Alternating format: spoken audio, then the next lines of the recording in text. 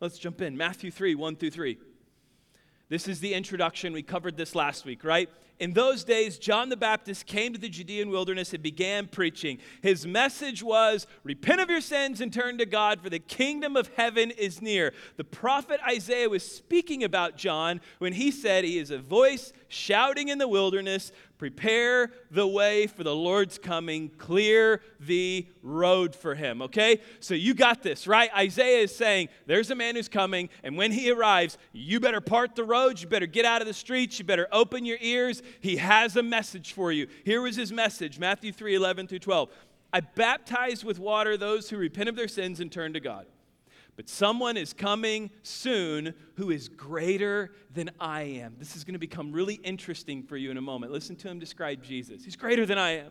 He's more powerful than I am. So much greater that I'm not worthy even to be his slave and to carry his sandals. He will baptize you with the Holy Spirit and with fire. He is ready to separate the chaff from the wheat with his winnowing fork.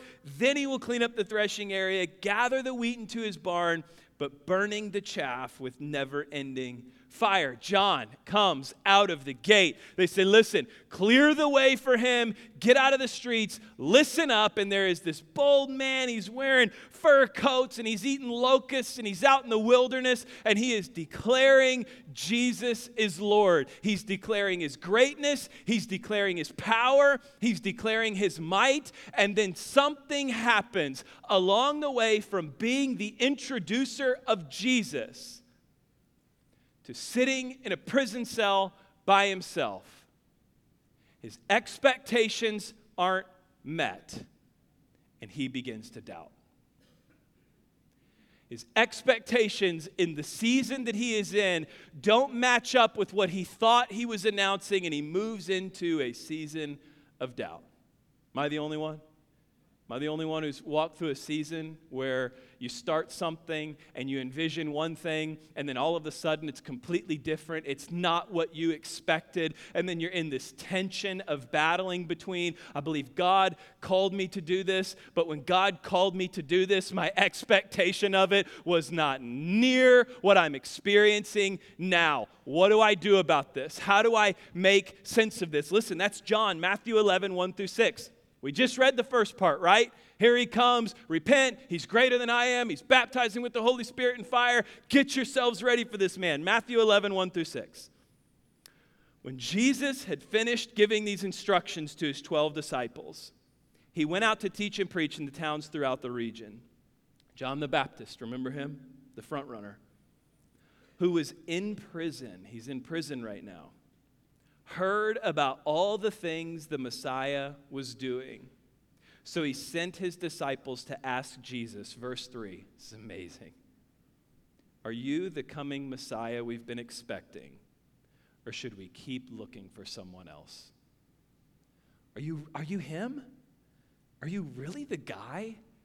Or should we just move on? Should we just quit? Should we just stop? Verse 4, Jesus told them, go back to tell John what you have heard and seen. The blind see, the lame walk, those with leprosy are cured, the deaf hear, the dead are raised to life, and the good news is being preached to the poor. Verse 6, and he added, this is an amazing sentence, God blesses those who do not fall away because of me. How do you go from being the front runner, being the introducer, being the champion of Jesus, to then asking the question, is this the guy? Is this him, or should we just look for somebody else? Should we put our hope in somebody else? I mean, what is the point in this moment that I'm in right now? You know, I read a story last week about Bruce and Michael Buffer. Do we have the picture of the Buffer brothers? Let me see him. Yes, Bruce and Michael Buffer. Bruce Buffer was 29 years old. He's the brother on this side. He was 29 years old when he heard Michael Buffer announce Mike Tyson for his first heavyweight fight in 1984. He was watching on TV. He saw this, and as Michael Buffer got up and he began to introduce Mike Tyson, he noticed that they shared the same last name, Buffer. So Bruce Buffer started kind of wondering, what's going on? This doesn't make a lot. Man, this is weird. He worked in a telecommunications industry. He had access to all kinds of phone numbers. So he found Don King and Bob Arum's office's phone numbers. And Bruce Buffer began calling the offices of these guys, and he was asking questions about Michael Buffer. Who is this Michael Buffer? How did you find him? Where is he from? And after his investigating, he found out that Michael Buffer was born and raised 20 miles outside of where he grew up in Pennsylvania. So he's watching now as Michael Buffer begins to explode on the scene. He became just as popular as the boxers that he was announcing, and everyone began asking Bruce Buffer. They began saying, hey, this Michael Buffer, is this guy your brother? Is this guy your brother? He shares the same name. You guys kind of look similar. You got great voices. Is this your brother? And so he goes to his dad one day, Bruce Buffer does, and he's sitting down, he's talking to his dad, and he says to his dad, hey, have you heard about this Michael Buffer, this guy who is the announcer for all of the huge world championship boxing events? Like, do you know who I'm talking about? And his dad said, son, I need to tell you a story. Surprise. His dad said, before I went off to World War II, I got married, and the woman that I married got pregnant, and she gave birth to a baby boy. He said, I left for 9 months, came back, and we divorced under unfortunate circumstances, and the child was given into foster care and was raised in foster care, and we named the boy Michael. So Bruce Buffer, as a grown adult, starts reaching out to Michael Buffer. He finally gets into contact with Michael Buffer, and when he makes contact, the two meet up, and they confirm without any doubt that they are actually brothers. A wild story. The two have come together to become the most iconic sports announcers of all time. From their trademarks, It's Time, to Let's Get Ready to Rumble, they've made over $100 million together. Now, listen, it wouldn't be cool for us to talk about them without hearing the great voice of the announcers. So, guys, I know you have one. Put us in a Mike Tyson heavyweight fight right now. Crank the volume up. Let's hear the introduction. Ready? Go. Give us one. Who is it? Ladies and gentlemen, from Mandalay Bay, Las Vegas, let's get ready to rumble! Where are you at? Golly, missed your opportunity. One of the most iconic announcers of all time is screaming, let's get ready to rumble. And you, church is fun. Praise God.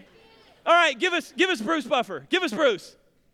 And now, for those in attendance and UFC fans watching around the world, this is the moment you've truly all been waiting for. Live from the sold-out T-Mobile Arena in Las Vegas, it's time! Yes, we're there. I felt cage side on that one. Thank you, right? So they share this whole story. Isn't this crazy that as grown men, they find out that they're brothers, they form this company together, they become these voice of announcers of all time, and they're doing this interview talking about what it means to have their lives come together in this fashion. And both of them said, there's nothing we can describe it other than announcing has changed our lives in more ways than one. Announcing has totally, he said, if my brother was an announcer and I wasn't an announcer, we would have never united. We would have never made our copyrights and trademarks. We would have never built our business. He said, announcing has changed our lives in more ways than one. Man, Don't you think John the Baptist is saying the same thing? Announcing has totally changed my life. Because I started out as the voice piece for Jesus. I was out in front of everybody. I was announcing, it's time to get baptized, right? Like, here he is, and he's ready. He was the guy.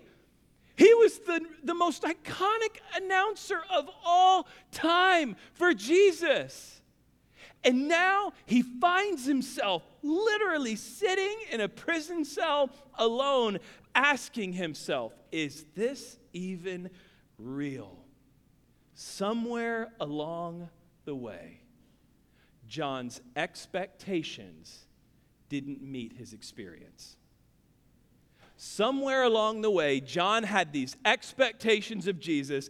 They didn't meet his experience, and now he's sitting in a prison cell trying to justify it all. How about for you? Can you relate to John? Again, am I the only one? Am I the only one that had these expectations of doing something, and then a flood or a pandemic or something has just totally changed what that looks like? And I find myself saying to myself now, wow, when I first got into this, I wasn't expecting this. This is completely different than what I expected. How do you walk through that?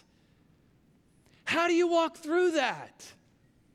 How do you walk through having these expectations of faith, these expectations of what it's going to be like, these expectations of Jesus, these expectations for your family, these expectations for your children, these expectations for your career, and then all of a sudden you look 20 years from now and you're like, wow, not what I was expecting.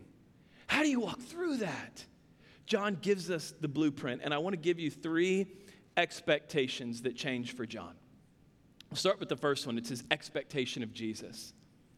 John had a specific expectation of Jesus, that when he encountered Jesus, what Jesus would do, what he would be like, who he was. John had this expectation, and the expectation doesn't come out. Look, in Matthew 11, 2-3, it says, John the Baptist, who is in prison, heard about all the things the Messiah was doing, so he sent his disciples to ask Jesus, are you the Messiah we've been expecting, or should we keep looking for someone else? Are you the real Jesus? Are you the Jesus that I thought I was announcing? Are you the Jesus that I baptized? Are you the Jesus that I baptized in the Jordan River? Are you the one that they talk about in Luke 4:18? Are you that guy, or should we find somebody else? Ever been confused for somebody else? I guess I'm the only one, again, confused. The most awkward one that I've ever had, I was in Los Angeles. This was 18 years ago. I was serving in a missions trip at the Dream Center in LA, and as I was walking, this guy out of nowhere says to me, hey, Johnny Knoxville. Just what? Johnny, and I had Anna. Anna's done this. You guys got those comparisons. Listen, like I said, this was 18 years ago. Don't hold me to this now. You got to throw him up there. There's the moron himself. Fitting. Next one. What do we got? Another one. Yep, there's Johnny Knoxville and I. I used to even wear the aviators. What do we got? Do we have more of them? Can you see it? Kind of. Yes. No. Maybe. What else do we have? Okay, see, I was 18 once, 19 once. Yeah, there is me and Johnny Knoxville. You know, you get a celebrity look-alike. Couldn't it have been like Brad Pitt? The most gorgeous man alive? No, I get the biggest goofball alive, right? I get the biggest goofball alive. That's my celebrity look-alike, right? That's what I get to claim. So I'm there, I'm in LA, and this guy says, Johnny Knoxville. I said, no. And he said, dude, it's okay. You don't have to be shy. I was like, no, you don't understand. I'm not Johnny Knoxville. He said, no. Okay, man, okay. Got it. You're no, you're not. And he goes over to his buddies. He's like, guys, look, Knoxville's over there. He's trying to take pictures. I'm like, listen, I'm not Johnny Knoxville. but I'm about to go Knoxville and kick you in the groin and hit you over the head with a chair or something. Like, why won't you? But it was, no matter how hard I tried, this guy was convinced. He was dead convinced I was somebody else. You know, John and many other people in Scripture come up with this time where they're convinced that Jesus was somebody else. In fact, I'll show you a couple of them. One of them is Jesus' neighbors. They refused to acknowledge his deity. Matthew 13, 54 through 57. It says, he returned to Nazareth, his hometown. When he taught there in the synagogue, everyone was amazed and said, where does his wisdom and power to do miracles? Verse 55, then they scoffed, he's just the carpenter's son, and we know Mary, his mother, and his brothers, James, Joseph, Simon, and Judas. All his sisters live right here among us. Where did he learn all these things? Verse 57, and they were deeply offended and refused to believe him. Like, no, this isn't the Messiah. He's not the guy. Look at Herod, said he was John the Baptist resurrected, ironically enough. Matthew 14, 1 through 2. It says, when Herod Antipas, the ruler of Galilee, heard about Jesus, he said to his advisors, this must be John the Baptist raised from the dead. That's why he can do such miracles. Others assumed that he was just an Old Testament prophet. Matthew 16, 14, it says, well, they replied, some say John the Baptist, some say Elijah, and others say Jeremiah or one of the other prophets. Peter had the right titles and the wrong theology. Listen to Peter, Matthew 16, 16. Simon Peter answered, you are the Messiah, the Son of the living God. He got the title right, but Matthew 16, 22 through 23. But Peter took him aside and began to reprimand him for saying such things. Heaven forbid, Lord, he said. This will never happen to you. Jesus was telling them about his crucifixion, and Peter's saying, nope, not happening. Verse 23, Jesus turned to Peter and said, get away from me, Satan. You're a dangerous trap. You are seeing things merely from a human point of view, not from God's. In other words, you got the wrong Jesus. You're not seeing who I actually am. Happened many more times. Mary Magdalene mistaked Jesus after post-resurrection as a carpenter in the garden. Cleopas reduced him to a visitor from Jerusalem. But not only that, not only did people just totally mess up who Jesus was. I have a professor that teaches a whole class on this. There is not one time in the Gospels where Jesus communicates to his disciples and they fully understand what he's saying. There is not one time where Jesus talks to his followers and they fully get it. Let's just run through John chapter 2. I'll give you three of them right here. John 2, 3, and 4. John chapter 2, Jesus says to his disciples, we will wreck this temple, and in 3 days we will build it again. And they say to him, Lord, it's taken 46 years to build this temple. But he was talking about the temple of his body, right? John chapter 3, he goes to Nicodemus, and he says, Nicodemus, you must be born again. Nicodemus says, how can an old man be born again? Totally misses it. John chapter 4, woman at the well. Jesus says to her, woman, if you understood who you were talking to, you would ask me for living water. I would give it to you, and you would never thirst again. And what does she say to Jesus? But the well's too deep, and you've got nothing to draw with. They don't get it. They don't get it. Listen, if it's possible for these people in the lifespan of Jesus to completely miss who he is and what he says, is it possible for us too? Is it possible for us to have all of these expectations built up and all of these thoughts about who Jesus is, what he will do, how he will speak, and what he will do for me, and for us to completely miss it? So then we have to answer the question, who is Jesus? And I wrote this down here for you. I'm going to give you the boundaries to work within, and then you can figure it out on your own, all right? Jesus, let me just give you one sentence, and this will begin your journey. He is no less than God's word, and he's no more than God. In other words, Jesus is not going to be anything different or anything less than what this book says. And Jesus is no more than God himself. He is the person of the Trinity. When you understand that, you have your boundaries for really discovering who Jesus is. In other words, Jesus is not a seasoning, no matter how good Tony Kikakachera is. Jesus is not a seasoning that you add on to your life just to make it taste a little better, right? Jesus is not a buffet that gives you everything that you want for the low cost of salvation. Jesus is not an a la carte menu where you pick what you want to add to your life and you add those things, making up the meal of your faith, but you leave out the things that you're uncomfortable with or that you don't want to engage with. Jesus is no less than his word and no more than God himself.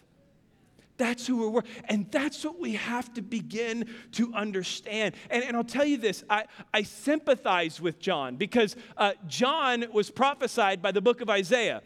John knew what the book of Isaiah said. Luke quotes it in Luke chapter 4, verse 18. It says, "The Spirit of the Lord is upon me, for he has anointed me to bring good news to the poor." Listen, he has sent me to proclaim that captives be released, that the blind will see, and that the oppressed will be set free. And here John is sitting in prison,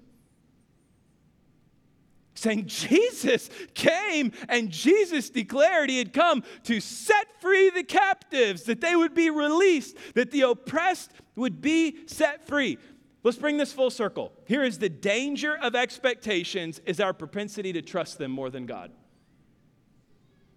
The danger of expectation is our propensity to trust expectations more than we trust God himself. And the ultimate test of them is when our expectations don't happen, is God still working? When the expectations don't happen, is God still working? Let's talk about what we just studied. Did he set the captives free? Yes. Yes. But he didn't set them free from a Roman prison. He set them free from hell. Did he set captives free? Yes. Did he set free the oppressed? Yes. But he didn't set free the oppressed from a Roman army. He set free the oppressed from sin that was decaying and destroying the soul. Was he still working? We have to wrap our minds around it. Jesus is always greater than our expectations. He's always greater than our expectations, and we have to remind ourselves that Jesus is the only person that can work beyond our expectations, and he's not bound by them. That's a really good thing. That's a really, really good thing. Those of you praying for a spouse in high school and you were in love with some girl that you're not married to now, thank God that he worked beyond your expectations, right? Husbands, I'm throwing you a bone here. Thank God he worked beyond your expectations, right? He works beyond them. He doesn't work confined to how we want him to work. He works beyond the things we expect of him. My son had my phone, and he was playing games on my phone, and I didn't know this, but apparently when an ad pops up, it promotes another game, and then an ad pops up and it promotes another game, and then an ad pops up and it promotes another game, and the only way you can play another level of the game is to download the next game that they're promoting to you. So he downloaded like 700 games. He downloaded like 700 games on my phone, and then all of a sudden, I couldn't get my phone to work. Like, I would turn it on, and in 2 hours, my battery's dead. Fully dead. I went to Cell Geeks over by UPS. I love those guys. They know me by name because my devices are always jacked up. I went in there and I was like, this thing's fried. I need you to fix it. And he did a evaluation on the battery. He's like, no, battery's good. This is good. Everything's good. He said, did you know you have like 40 games running in the background? It's like, no. But did you know I have a 6-year-old that's about to be dead? You know, like, and he said, listen, he said, what's happening is when you download these games, they run in the background. And as they're running in the background, they're draining your battery. You have to get rid of them. That's what expectations do to our spiritual life. We begin expecting God to do this and expecting God to do this. And these expectations are running in the background. And when something doesn't happen according to expectation, what does it give us an opportunity to do? John, doubt, to question, to be frustrated, to be annoyed. So here's how we wrap all of this together. We come to God with expectation. Expectation is good in faith. We come to God with expectation. We yield to his all-knowing, all-sufficient, all-powerful, fully sovereign grace, and we trust him.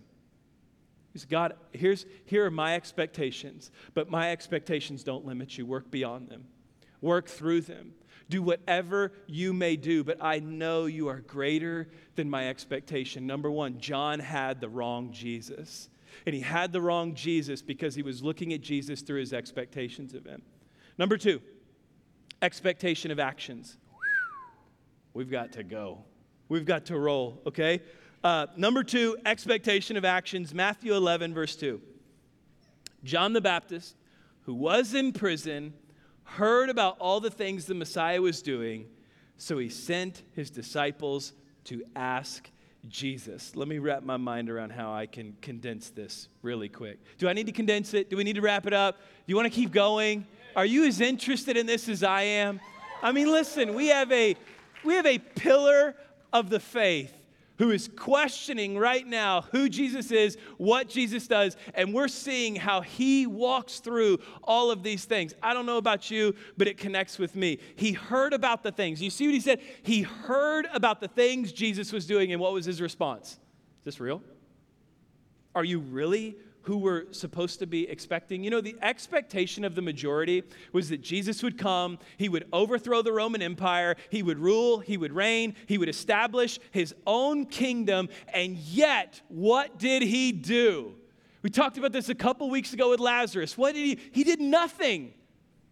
He did absolutely nothing. When he was put on trial, he did nothing. When Peter sliced off the ear, he did nothing. When he was falsely accused, he did nothing. When he was mocked by the guards, he did nothing. When he was nailed to the cross, he did nothing.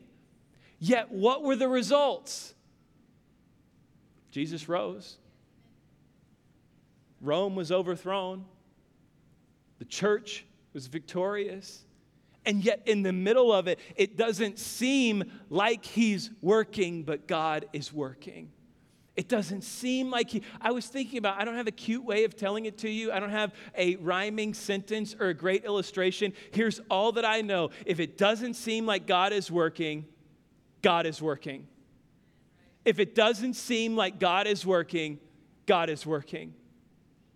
If it doesn't seem like God is working, if it doesn't seem like God is working, if it doesn't seem like God is working, God is working. God is always working. He's always moving. Listen to John 13, verse 7. Jesus replied, I love this. You don't understand what I'm doing now, but someday you will.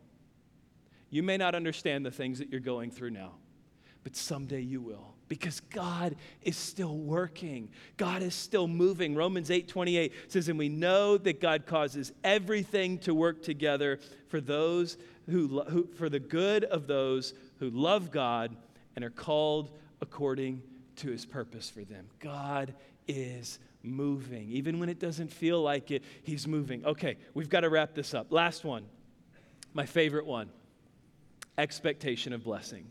Remember this sentence, Matthew 11, verse 6. We talked about this. He says, and Jesus is now, he's confronting the disciples of John who questioned if Jesus was really who he said he was going to be. And here's what he says, God blesses those who do not fall away because of me.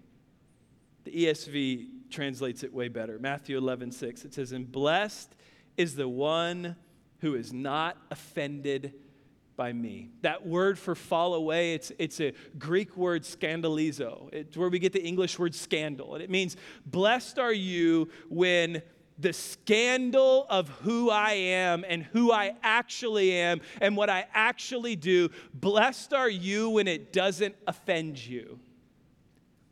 Make it real applicable. Blessed are you when you don't get offended when I don't meet your expectations.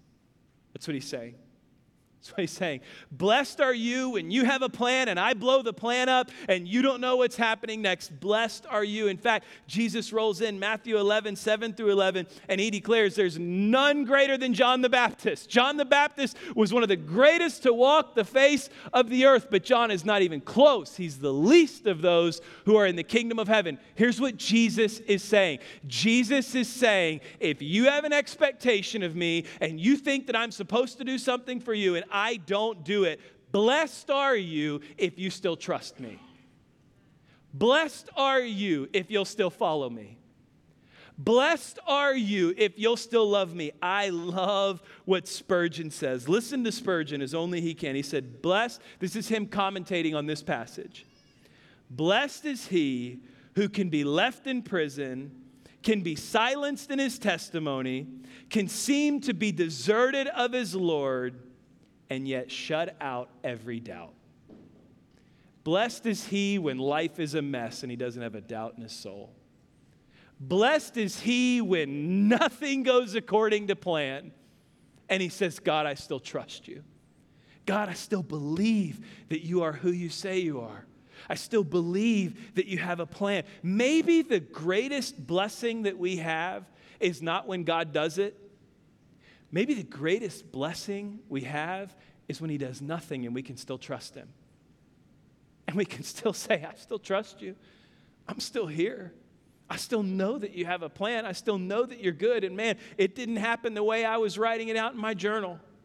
But it doesn't need to, because I'll still trust you. You know, I was thinking about this. I was recently having a conversation with somebody who has a very similar life to my childhood growing up. Grew up, my father was absent in my life. My grandpa was my hero. He got Alzheimer's. He passed away. Once he passed away, I kind of found myself with this void of a father figure. And then my dad...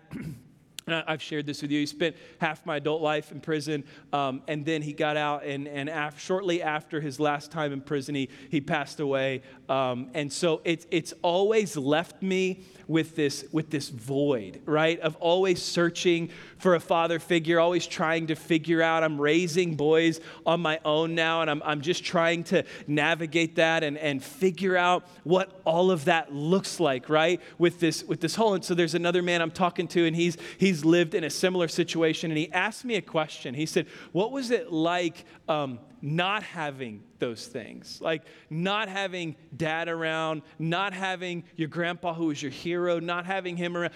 What was it like? Like, what did it do to your soul? And I remember, right? I mean, the first thing, I couldn't even think about my answer. Had to have been the Holy Spirit. The first thing I said to him is, it just taught me to trust Jesus more. Taught me to trust Jesus more.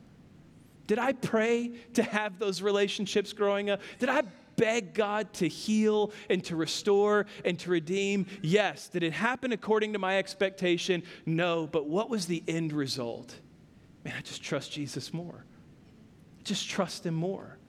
I walk with him more. I turn to him more. His salvation for me was spiritual adoption. It was everything that I'd longed for in life that I couldn't figure out or justify or navigate, finding in Christ to satisfy my soul, not according to my expectation, but to his good will.